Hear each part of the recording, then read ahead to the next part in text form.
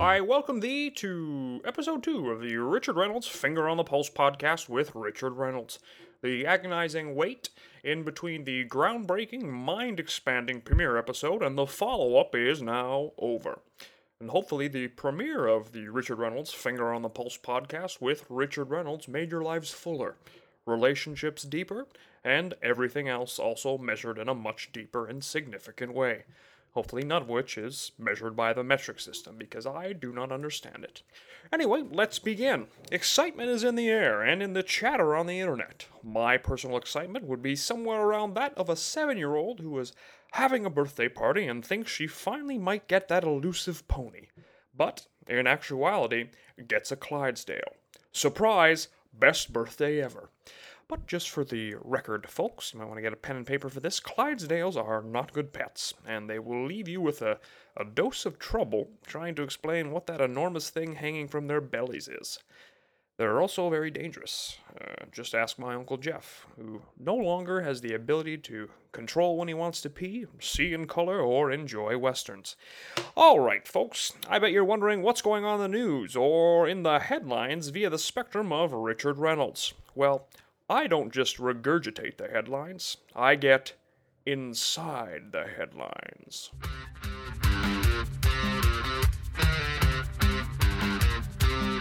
It's been 6 months since North Korea's dictator Kim Jong-il has stopped living. And I know we were all hoping that the world's North Korea problems would go away. They are not. And neither is Kim Jong-il. Because they are stuffing him and putting him on display like they are some crazy blue-haired dog owner named Edna, who finds a creepy comfort in having her dog sleeping lifeless, never to blink again on his favorite chair to watch Animal Planet and eat his kibble, which she, Edna, actually eats to perpetuate her own delusions in her fractured, flickering brain. Basically, it's insanity. It does, however, remind me to say happy birthday to my other grandma. Hope you got the card. But what I'm trying to say is we all need to be just as worried about North Korea as we have been in the past. We thought we got rid of the danger of a Kim Jong, but we only got another in his place, his son Kim Jong-un.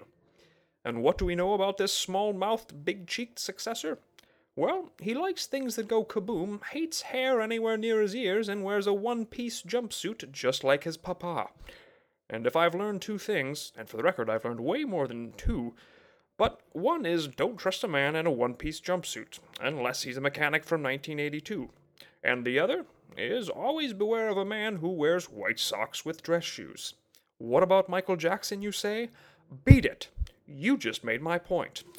If I were to branch out on my learning tree and name a 3rd thing I've learned, it would be that peanut butter can go bad. Back to Un.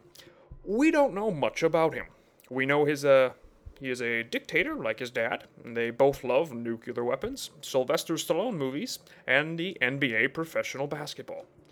Escalating the danger is the reports that Un has nuclear weapons. He is also a fan of the zone defense in the NBA.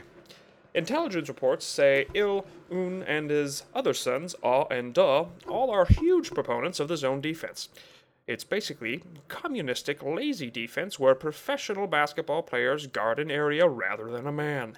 Man up, I say. Ah, and Da reportedly told their male toenail clippers that they like how it opens up the game.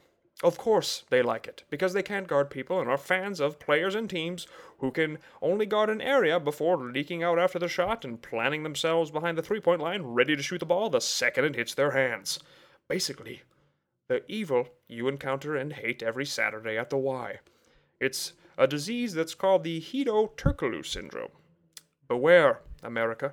We need ourselves, government officials, and Defense Department to be highly aware of North Korea and their new leader, and the brothers Ah and Da, who apparently own a cupcake store that only makes red velvet cupcakes.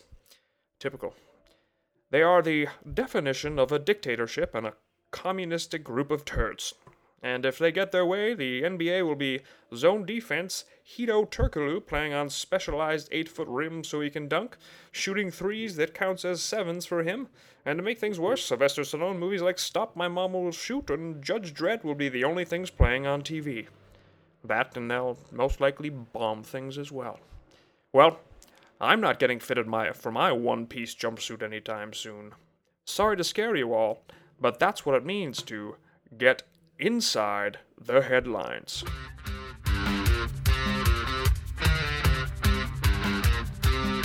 Off to a rousing start, if I say so myself, and feel free to say so for yourself at home if you like. I'll take a moment for you to. This episode of the Richard Reynolds Finger on the Pulse podcast with Richard Reynolds sponsor is Clear as Glass. Clear as Glass is your go-to when you need glass with class. All of their glass is considered clear and semi-unshatterable. Whatever type of glass you need, they have. Windows, glass windshields, glass tables, glass lamps, more windows, glass shards, glass eyes, they have it. Clear as glass, glass with class.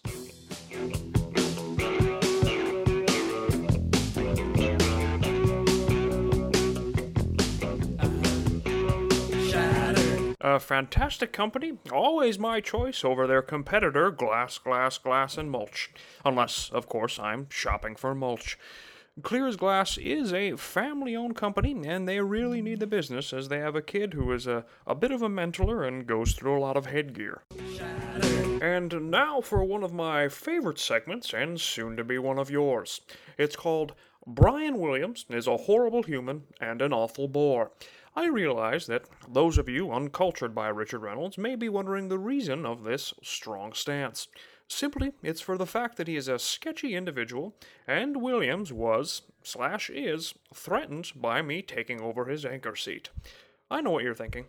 You're much younger, better looking, and with a much more in-depth knowledge of people and needs of the masses. Well, you're exactly right. I'm also a better lover. Confirmed because I have asked all my liaisons to rate me on Yelp. A solid 3.2 rating so far. Williams' rating? Not one single rating. Enough said. And if all that seems pretty tame to you, take into account that's just a portion of what I've discovered with my investigative journalism skills. To start, he has the world's largest collection of My Little Ponies. Not something that's very respectable. Williams also was convicted of holding up a woman's underpants store in the late 70s. And I also have sworn statements that Brian Williams took a heavy amount of drugs, including acid, while he followed the band Jefferson Airplane on tour. And to make those matters unimaginably worse, he also was a supporter of theirs when they changed their lineup and name to Starship. Really, Williams? We built this city? Did they build that city on lies and bad life decisions?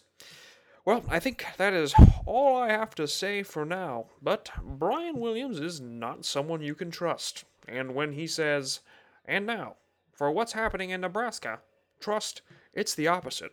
And what's happening in Titicaca. I'm Brian Williams.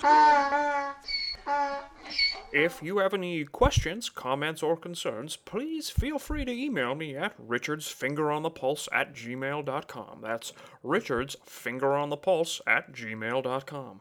I highly encourage you to encourage yourself to email me your questions, comments, or concerns. And in the future, stay tuned for the Richard Reynolds Finger on the Pulse podcast with Richard Reynolds email bag segment. Be famous with your friends by having your email read on my podcast.